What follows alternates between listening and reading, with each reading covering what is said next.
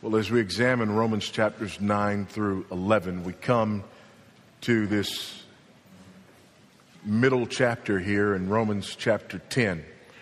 Now, there is a link and direct connection in that last paragraph in chapter 9 and this first paragraph in chapter 10. And as we looked on last week at the gospel and the essence of the gospel, on this week, we examine how the gospel really affects our view of the lost. Because Paul goes back to this refrain about Israel, but he changes his tune a bit here. Now he is talking about his desire that Israel might be saved. And so Paul is not just giving here a matter-of-fact presentation of Israel's condition.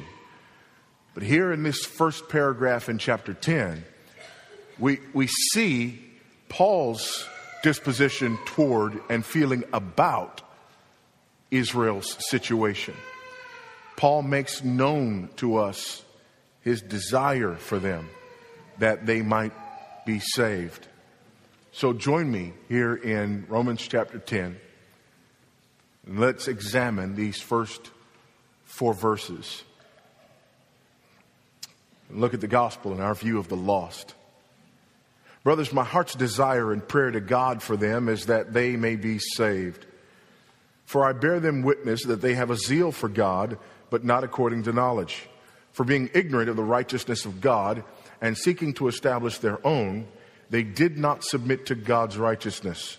For Christ is the end of the law for righteousness to everyone who believes. You'll notice there, and if you did a diagram of this text, you'd find this main phrase or clause, and then clarifiers, one by one by one. Let's look at it again that way, shall we? My heart's desire and prayer to God for them as that they may be saved. There's his statement. 4.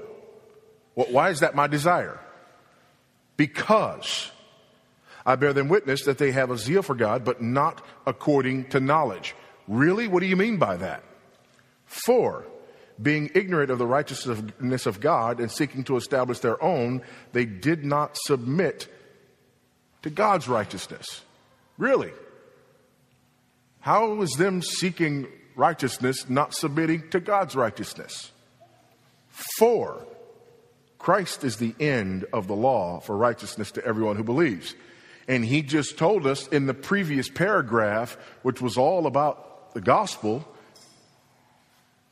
how it is that we need to view Christ in relation to sin and righteousness. So in that last phrase, he gets right back to where we ended in last week's paragraph.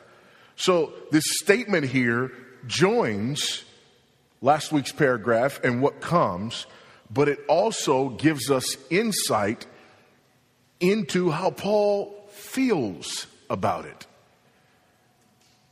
And so we see there, for example, in that first verse, that Paul has a desire and is seeking the salvation of others. He desires the salvation of others, wants the salvation of others, seeks the salvation of others, prays for the salvation of others, works toward the salvation of others. Listen at it. Brothers, my heart's desire and prayer to God for them is that they may be saved. That's what I want. That's what I pray for. That's what I am asking God for, that they may be saved. This is what the gospel does. If you understand the gospel, it transforms your view and your understanding of people's condition. And it ought to bring about a passionate desire in you for their salvation.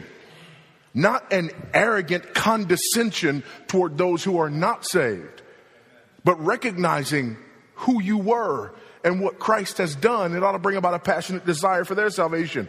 Now, here's what we see in this first part. Paul loves his kinsmen according to the flesh, and that's okay. Paul loves his kinsmen according to the flesh. And that's okay. I see all people the same. No, you don't. That's a lie. There are people for whom you have greater affinity, and that's okay. God has made you part of a people group. I would hope that you'd have an affinity for that people group to whom you belong. That's okay.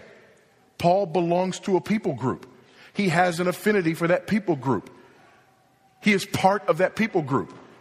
Now, is his understanding of himself as a Christian more important than that? Yes, it most assuredly is. But he cannot and will not forget where he came from. And he has a passionate desire for those people to be saved.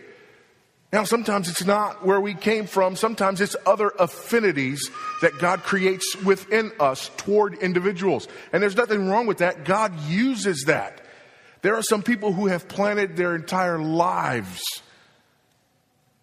ministering to certain people groups because of something that God did uniquely in them to create a yearning and a passionate desire for the salvation of those people. Now, here's the irony.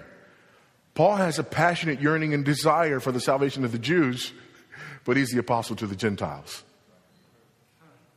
Why? Because that passionate desire and yearning must not be allowed to override the mission of God. It must not. But the passion is there. We see, however, that even though he's the apostle to the Gentiles, what do we see in Acts chapter 17 and Acts chapter 18? What do we see as the pattern for his ministry? First thing he did, I'm Paul, I'm the apostle to the Gentiles. I'm here at Athens to preach to the Gentiles. And I'm going to preach to the Gentiles every day in the marketplace. But on the Sabbath, I'm going to the synagogue to reason with the Jews. Why? God has called me to the Gentiles. But I love the Jews. And I just can't give up on them. Because I love them.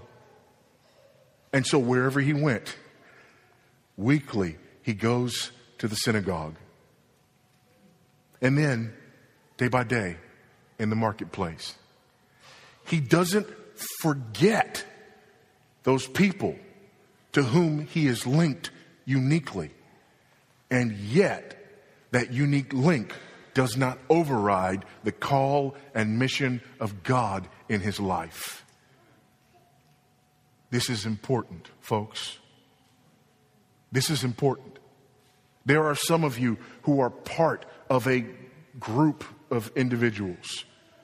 God took you out of that group and he saved you. That group may be an ethnic group or an interest group or whatever. And you've got a passion for that group. That's okay. There is nothing wrong with that. That is natural and that is normal. In fact, the way God usually works in ministering and reaching a group is that someone in a group comes to faith in Christ, and then God uses those natural relational connections in order to bring others to Christ through that one. There's nothing wrong with that. That's what God uses. So don't think that it's somehow superior, that if God saves you and you're part of a circle or sphere of influence, that somehow you have to immediately forsake that circle or sphere of influence and go off to where you have nothing but holy, righteous, Christian homeschool friends. If you can't say amen, you ought to say ouch. Okay? Our lives are broader than that, more significant than that. Listen to what Calvin says about this. Their salvation was an object of concern to him before the Lord, and such a feeling arises only from genuine love. When you love someone, you desire for them to be saved. Now, this is what's ironic. People will say to us, you Christians really don't love us because you want us changed. Isn't that what they say? You Christians don't love, because if you loved us, you would just accept us the way we are. Isn't that what we hear? That's not gospel thinking. The gospel won't allow you to think like that. When you understand or remember what it was like to be lost, it is the exact opposite of love for you not to take the gospel back to those who are where you were. If I understand that I used to live like you, I used to be one of you, I used to think like you, but now God has saved me. And when I was in your shoes, I was on my way to hell and an eternity without God. In spite of what Rob Bell says. But when we understand that, it is love that makes us look back and say, I am not satisfied with you staying where you are. Because I love you. I come from you. Do we not feel this way toward our families? It worries me that some of us become callous toward our families. We no longer have a passionate desire for the salvation of our kindred according to the flesh. And we sort of wipe our hands of our family members. I'm moving on because I'm a Christian now. I'm not part of that world anymore. No, you're not. But do you remember it? And if you remember it, can you honestly say to me that you are satisfied leaving people in that world without at least falling on your face and begging God to save them out of the same place that He saved you from? Do you remember what it was like to be lost? Now, this doesn't mean that you continue to wallow in the lifestyle that you used to wallow in, because Paul doesn't. Paul also hates sin and desires to see righteousness. He hates sin and desires to see righteousness. He's not satisfied with sin. He thinks about sin the way God thinks about sin. Listen to this in 2 Peter 2:8. As that righteous man Lot lived among them day after day, there in Sodom and Gomorrah, he was tormented. Lived among them day by day, he was tormenting his righteous soul over their lawless deeds that he saw and heard. He was tormenting his righteous soul over their lawless deeds which he saw and heard. When Paul goes to Athens, what happens when he comes to Athens? As Paul was waiting for them in Athens, his spirit was provoked within him as he saw the city full of idols. His spirit was provoked within him. Why? Because of the idolatry. Because he loves God and loves righteousness and hates sin. It changes the way you view people. It changes what you desire for people. You go from merely desiring for them to be happy. Parents, can we talk for a moment, parents? It goes from merely desiring that our children be happy to desiring that our children be holy. It goes from merely desiring that our children not sin so much to desiring that they be utterly transformed. When our desire is for our children's holiness, we cannot tolerate unrighteousness or participate in the deeds of darkness. And sometimes there are difficult decisions that have to be made. Paul also loves Christ and desires to see His kingdom expand. That's the big thing here.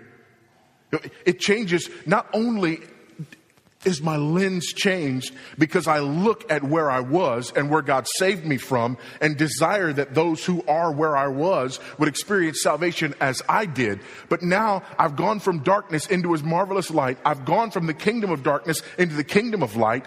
I belong to the kingdom of God and of Christ, who will be the victor over all of history. And my desire is that His kingdom advance. That's my desire. That's what I want. I want righteousness to reign. I want sinners to bow the knee to Christ. That's my desire more than anything else. And sinners continue to look at us and say, no. If you really loved us, it would be okay that we are enemies of God. It would be okay that our lifestyles are vile before a holy and righteous God. But because you don't embrace our vileness and our sinfulness, you must not be a real Christian. To which we usually respond, we're sorry, we'll do better. Wrong answer. That's the wrong answer. We desire to see righteousness reign. And it changes the way we view people. There's another issue here, though. And this is the interesting issue. Oftentimes, when people read Romans chapter 9, in Romans chapter 9, you see all of this talk about election. Not just Romans chapter 9. Really, throughout Romans, we see all this talk about election.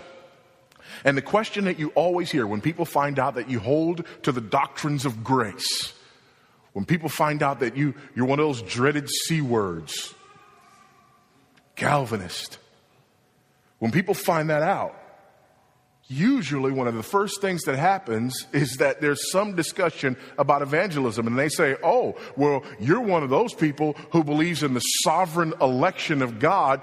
Therefore, you don't have a passion for evangelism and for lost sinners to be saved. Newsflash. You read Romans chapter 9, Paul believes wholeheartedly in election.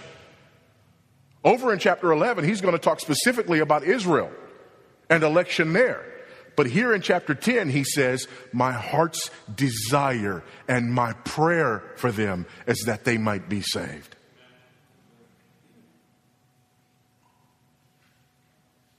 What's the difference between that and believing that God is sovereign over my healing and praying that God would heal me? Or that God is sovereign over my finances and praying that God will provide? Or believing that God is sovereign over the weather and praying that Louisiana gets hit with the next one and not us? Nothing against them. God is sovereign, and yet we pray. We only have a problem with this when we don't understand prayer. When we think that basically this is what prayer is. The sovereign Lord of the universe is looking down upon us, waiting for permission and instruction. That's the way most people think about prayer. The sovereign God of the universe is looking down on us, waiting for permission and instruction. And so when we pray, we give him permission and we give him instruction. No, that's not what prayer is. We've talked about the illustration before of the boat being moored to a dock. Prayer is like a boat being moored to the dock. Newsflash, you're the boat, not the dock. Amen. You're the boat, not the dock. So it's not as though you're the dock and God is moored to you and you pull on the line to bring God closer to what it is that you desire. No. God is the dock. You're moored to him. Prayer is you pulling on the line, drawing your heart closer to his.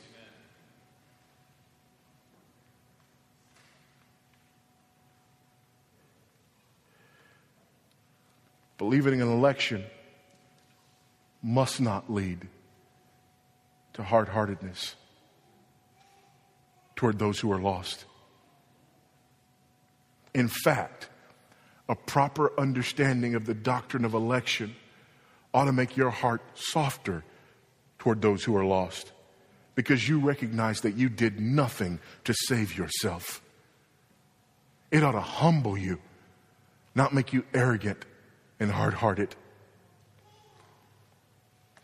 Believing in election doesn't eliminate prayer for the lost. It actually assures the effectiveness of our prayers for the lost. Amen? Because I believe in election, I'm not praying to a God who says to me, I know that you're praying that I will save that person, but really I can't do anything about it. I mean, think about that for a moment. For people who say they don't believe in election, but pray for God to save people, what are you praying for God to do? You're praying for God to do what you believe God cannot or does not do. Amen? God, would you save my cousin? Nah, I really can't because I'm a gentleman and I would never force myself on anyone. Therefore, I can't really respond to that prayer. Because for me to respond to that prayer would actually be for me to take prerogative as God and do what I desire to do in the salvation of a soul. How do you pray for someone to be saved if you don't believe in election?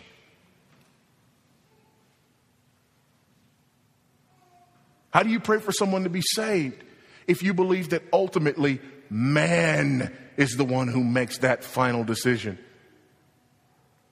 How do you do that? How do you do that? God, I know he's sovereign, but would you just do as much as you possibly can without bumping up against his sovereignty? No. God, would you snatch him up by the nape of his neck and drag him into the kingdom? I believe you can. Would you please? Would you please? But here's the twist in this text. The reason the gospel transforms the way we view people is because of this. Paul is not praying for the salvation of sinners who are what we would call sinners in the classical sense. Paul's actually praying for the salvation of people that we would elect as deacons or appoint as elders. Amen. Let me say that again. God is actually praying for the salvation of people that for most of us, we would appoint them as deacons or as elders because of their lifestyle and how much better their lifestyle would be than anyone else we know. And we would not dare pray for their salvation. Look at what he says. Verse 2. God, I want you to save these people. And here's why I want you to save these people. Because they are zealous for you. Can you just stop there for a moment? God, would you please save these people? What makes you think they need salvation? They're zealous for you.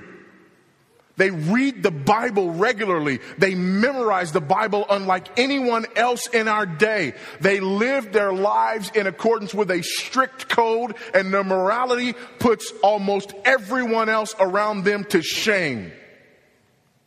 Would you save them, please? They go to church without fail every time the doors are open. Would you please save them?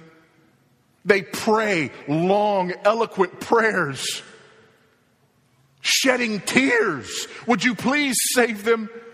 They would cross an ocean in order to share your truth with one sinner. Would you please save them? They tithe off of their spices, giving a portion of their mint and their cumin. Would you please save them?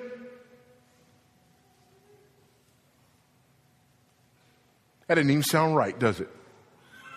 But that's precisely what the apostle is saying. For I bear them witness that they have a zeal for God, but not according to knowledge. They're zealous for a God whom they do not know. Listen to this. Paul's zeal. Paul understands this because he used to be there. Galatians chapter 1, verses 13 to 14. For you have heard of my former life in Judaism, how I persecuted the church of God violently and tried to destroy it. And I was advancing in Judaism beyond many of my own age among my people. So extremely zealous was I for the traditions of my fathers. I was zealous for God. Paul was willing to murder for God. When he says he persecuted the church, that's what he's referring to. You remember when Stephen was stoned? Paul was there, head of that group. That's how zealous he was for God. He was so committed to God that he was willing to kill these heretics known as Christians. That's zeal. Again, Philippians chapter 3, verses 3 through 6. For we are the circumcision who worship by the Spirit of God and glory in Christ Jesus and put no confidence in the flesh, though I myself have reason for confidence in the flesh also. If anyone else thinks he has reason for confidence in the flesh, I have more. Circumcised on the 8th day, of the people of Israel, of the tribe of Benjamin, a Hebrew of Hebrews, as to the law, a Pharisee, as to zeal, a persecutor of the church, as to righteousness under the law, blameless. And I needed to be saved. Acts chapter 22, verses 3 through 5. I am a Jew, born in Tarsus in Cilicia, but brought up in this city, educated at the feet of Gamaliel according to the strict manner of the law of our fathers, being zealous for God, as all of you are this day. I persecuted this way to death. That's the church. I persecuted Christians to death, binding and delivering to prison both men and women, as the high priest and the whole council of elders can bear me witness. And yet, I needed to be saved. See, the gospel changes your focus. If you don't understand the gospel, all you want is for people to be zealous, and that's enough for you. If you don't understand the gospel, all you want is for people to be committed, and that will suffice for you. But when you understand the gospel, you see that zeal in and of itself is not enough to be saved. That zeal in and of itself is completely and utterly insufficient before a holy and righteous God. It changes the way you think. It changes what breaks your heart. Your heart is not just broken over people who don't conform. Your heart is broken over those who do not know God. Turn with me to the left. Let's look at a passage we've looked at a number of times in Matthew chapter 7.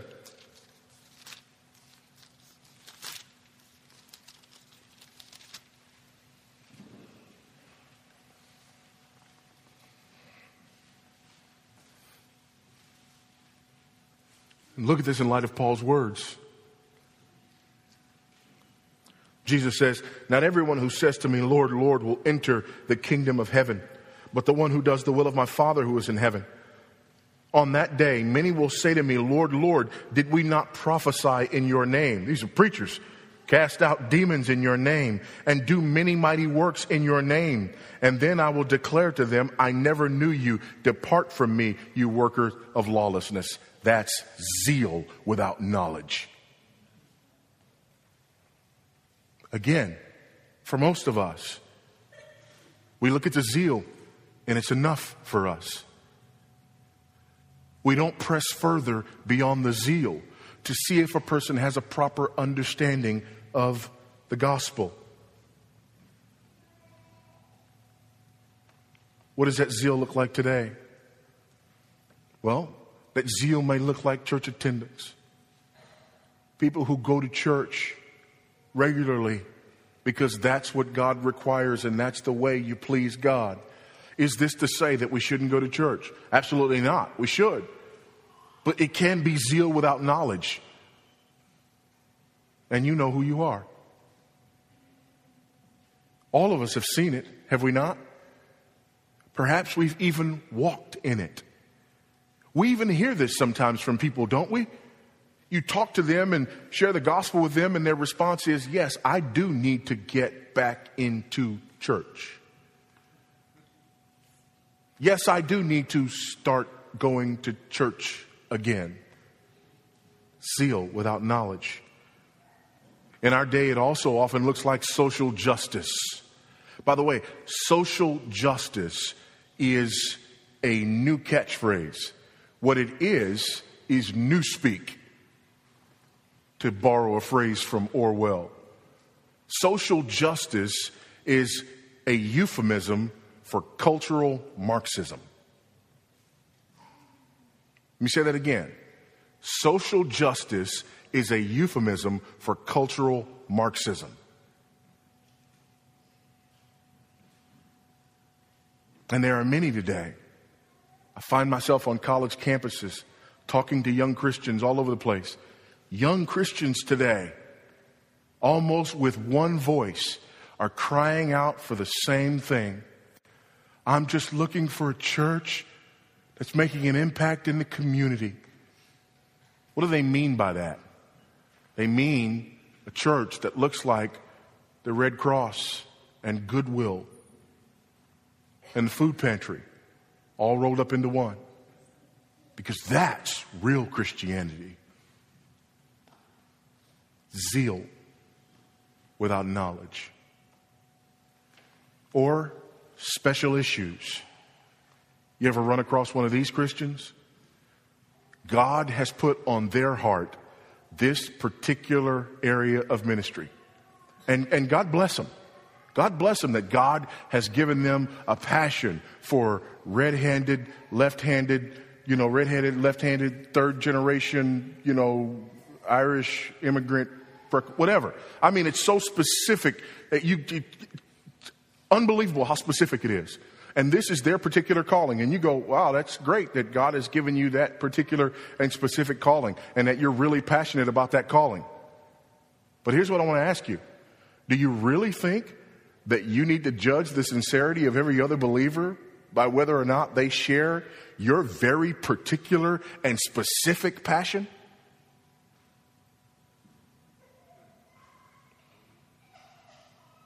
Because I'm probably thinking, there might be a couple of other things, one or two, that people could be passionate about and still be okay.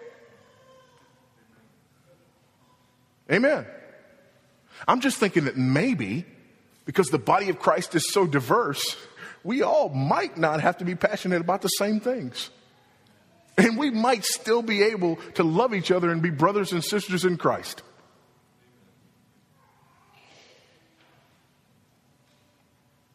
These are examples today of our zeal without knowledge. Another example of our zeal without knowledge is the legalism of our day. There are so many of us who are in danger of this. We desire to have families that are well ordered. We desire to raise children who will live for Christ. And we will follow any formula that promises that to us. Not because it's biblical or right or gospel-centered, but because it promises the outcome that we desire. And we will follow it to the letter, believing that this system will give us the desired outcome. And we raise children in zeal without knowledge, who have been pointed again and again and again to a list of things that will make them acceptable. And the result of that, by the way, is, look at the next phrase, verse 3. For being ignorant of the righteousness of God and seeking to establish their own, they did not submit to God's righteousness. There's the heart of legalism. Ignorant about the righteousness of God. Here's why their zeal was zeal without knowledge. They had a zeal for God and a desire to please God and a desire to be right with God. But they did not understand what the righteousness of God even was. So they were pursuing righteousness by their own definition and not by God's definition. And as a result, they were completely outside of the kingdom.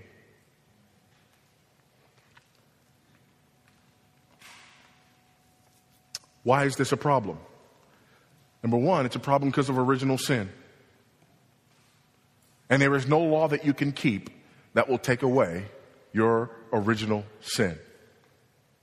It ignores original sin. So I can do all of the good things that I desire to do, but they will never, ever take away my original sin. Listen to this. Go back just a couple of months here, Romans chapter 3. Turn there with me, will you?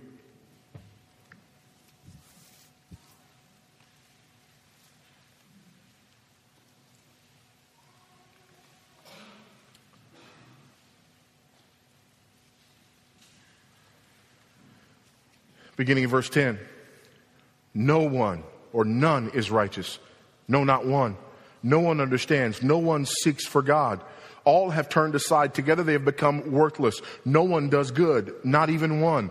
Their throat is an open grave. They use their tongues to deceive. The venom of asps is under their lips. Their mouth is full of curses and bitterness. Their feet are swift to shed blood. In their paths are ruin and misery, and the way of peace they have not known. There is no fear of God before their eyes.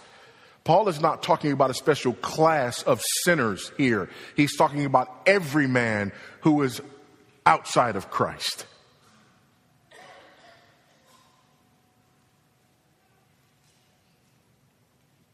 You can't get there from here. You also have sinful motives. Not only do you have original sin, you got sinful motives. So you're trying to be right with God, but you're not even motivated from a righteous place to be right with God. You want to be right with God for self-preservation. You want to be right with God so that people will admire you. You want to be right with God so that things will go well with you. That is the wrong motivation. Isaiah chapter 64 and verse 6. We have all become like one who is unclean, and all our righteous deeds are like polluted garments.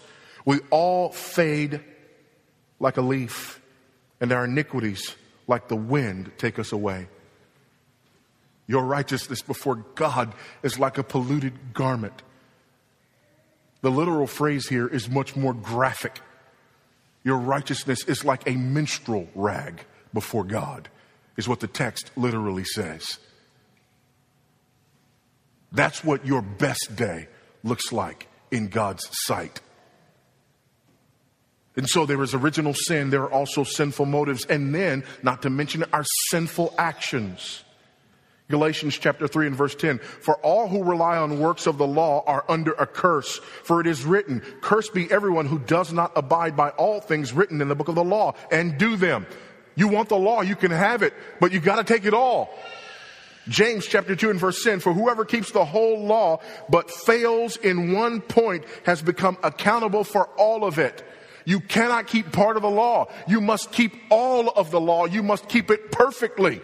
You cannot do that, first of all, because of your original sin. Secondly, because of your sinful motives. You are a sinner. Therefore, no matter what method you have adopted in order to try to make yourself righteous before God, you are wrong. But finally, this is what's worse. Your attempt to be righteous before God by your own works is actually blasphemy against the shed blood and broken body of Jesus Christ. Yeah, God, you might have needed to send Jesus to die for those other people, but not me. I'm better than they are. In fact, I'm as good as Christ is. Verse 4. Why is this a problem? For Christ is the end of the law for righteousness to everyone who believes. I'm praying for them, God, that they would be saved. The most outwardly righteous people on the planet, I'm praying that they would be saved. Not the man who's out there hitting old ladies in the head and taking their purses. He needs to be saved. But in this text, he's talking about the most outwardly righteous people on the planet. And I'm praying. He says, I'm praying to you, God, that they might be saved. I used to be one of them, and I needed to be saved. In fact, I was exemplary among the most exemplary people on the planet, and yet I needed to be saved. Why? Because my zeal was not according to knowledge. Why? Because I was seeking after a righteousness by pursuing a law that you gave not to make me righteous, but to show me that I wasn't. Why? Because that law was designed to point me toward the only one who is righteous and the only one who can be my righteousness, who is Christ. So I needed to be saved as much as the guy who hit the old lady in the head and took her purse. Maybe even more so. Because at least with him, if you ask him, he'll say he's a sinner. But with me, I thought you owed me something because I kept the law. I thought you owed me something because I was born to the right family. I was raised according to the right program. I was educated and discipled by the right teacher. And I served you in the right ministries. And yet, I needed to be saved. Why? Because I was trusting in something other than Christ to make me right with you. That's the answer. Christ is the end of the law for righteousness. In other words, Christ comes and he fulfills the law and is the righteous one. But Christ is also the one to whom the law points, so that I will know that I need this righteous one to become my righteousness. I needed him who knew no sin to become sin for me, that I might become the righteousness of God in him. Listen to this in Galatians 3 again. Now, before faith came, we were held captive under the law, imprisoned until the coming faith would be revealed. So then, the law was our guardian until Christ came, in order that we might be justified by faith. But now that faith has come, we are no longer under a guardian, for in Christ Jesus, you are all sons of God through faith. Listen to verse 4 again. For Christ is the end of the law for righteousness to everyone who believes. It's by faith. So now, instead of just looking to people who are outwardly and obviously unrighteous and saying they need to be saved because of the bad stuff that they do, when you understand the gospel, you understand that even people who are outwardly righteous need to be saved, because Christ is the only answer and our only hope. He's it.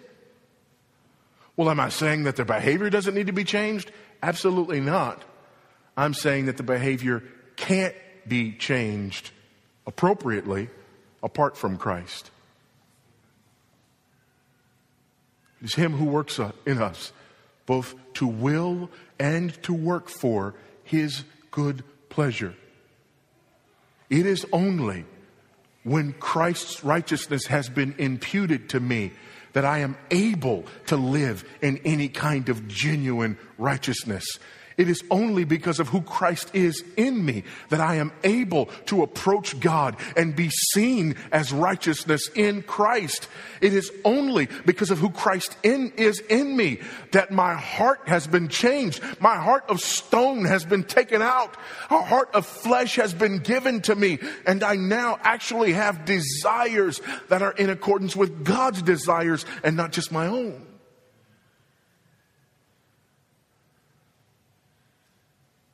Christ changes my motives. And without my motives being right, my actions can never be. Christ changes my character. And without my character being right, my actions can never be. Christ changes my relationship to and orientation toward God. And without that being right, my actions can never be.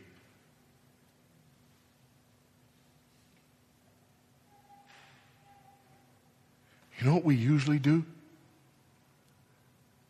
We look at the outward righteous Jew, and I'm speaking figuratively here when I say the outwardly righteous Jew. We look at that one who lives by all the right rules and regulations. You know what happens for most of us? We never even think about sharing the gospel with him.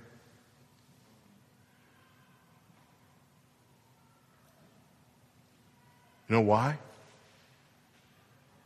Man looks on the outward appearance. God looks at the heart.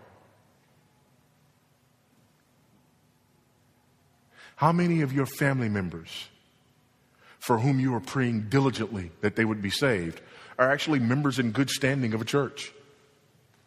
I know, I have several. Bombard heaven for them because they are as lost can be. Some of them officers in the church. And they're absolutely lost. Anybody got family members in a cult? You have Mormon family members? Jehovah's Witness family members? Outwardly, they just got it together, quote unquote. Outwardly, they just do all that stuff that we want people to do. We want people to be good and wholesome, and there they are, living this good and wholesome outward life. Do you know what some Christians do? They won't share the gospel with those people. Why? Because they really don't need it, because they're already good. God help us. The gospel is not here to make us good. It's here to make us righteous. We sang it earlier today. But this needs to be the cry of our hearts. Not the labor of my hands can fulfill thy law's demands. Could my zeal no respite know? Could my tears forever flow? All for sin could not atone. Thou must save, and thou alone. Amen. Do you believe that? Now let me tell you where this gets dangerous.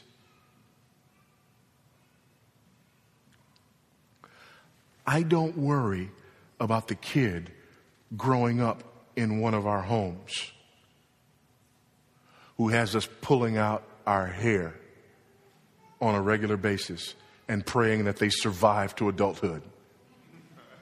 And don't act like you don't have those kids in your house. That's not the kid I'm worried about. You know the kid I worry about in this type of environment? I worry about the kid that's not a problem, who's outwardly compliant. I worry about the kid who's, quote, not strong-willed, unquote. By the way, that kid doesn't exist. They may appear not to be strong-willed. But most of those kids whom we say are not strong-willed have just found another way to be manipulative and get their way. But that's the kid I worry about. I worry about the kid about whom we say, oh, they were no problem at all. Here's why. That kid who's got you pulling out your hair, you go before God on a regular basis, begging God to save him. God, this kid needs you. Would you save this child? I don't know what to do with this child. Nothing seems to be working with this child. I'm at the end of my rope with this child. Would you save this child? Day after day after day, week after week, month after month, year after year. All the while there's another lost child on the way to hell who's going under the radar screen in your house, and you're not pouring out your soul to God because outwardly they don't give you a problem. That's the one you worry about.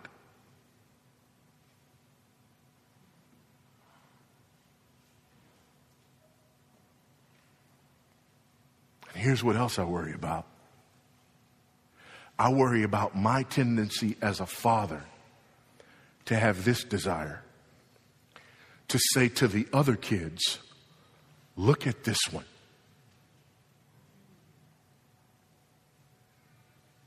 Because you know what you just did. This kid has not come to faith in Christ. This kid is not Christ. But this kid is what you ought to look to. No. No. No. There's only ever been one kid that we ought to tell our kids to look to. And he's the kid who grew up to die on a hill called Calvary. And his name is Jesus Christ. He is the example. He is the model, not an outwardly compliant child that just doesn't give us trouble.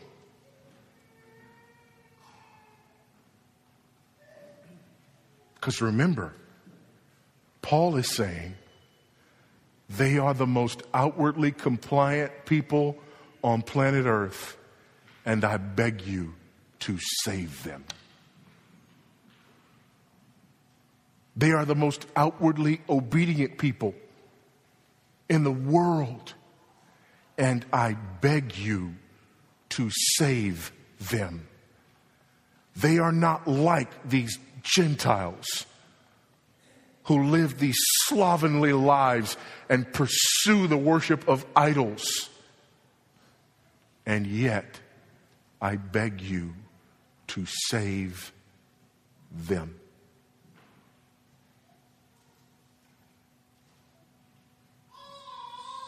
The gospel changes your perspective because it helps you to understand truly what it means to be lost. And only then do you understand truly what it means to be saved.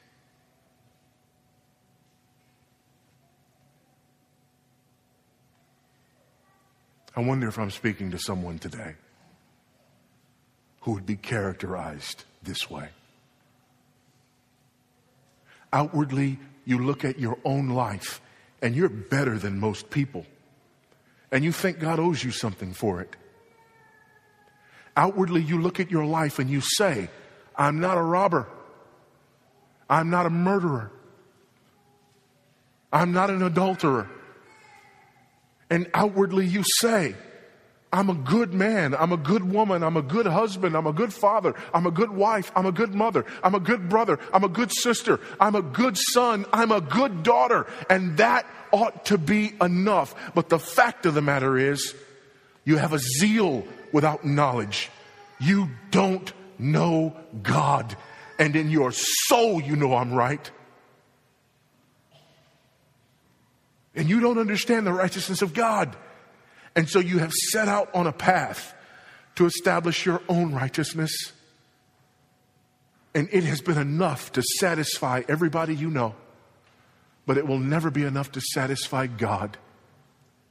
Because you are trusting in yourself and you are not trusting in Christ. And you are lost and in desperate need of being saved. And you are in great peril and jeopardy of spending an eternity being rewarded for your outward righteousness with eternal separation from Almighty God in a place called hell.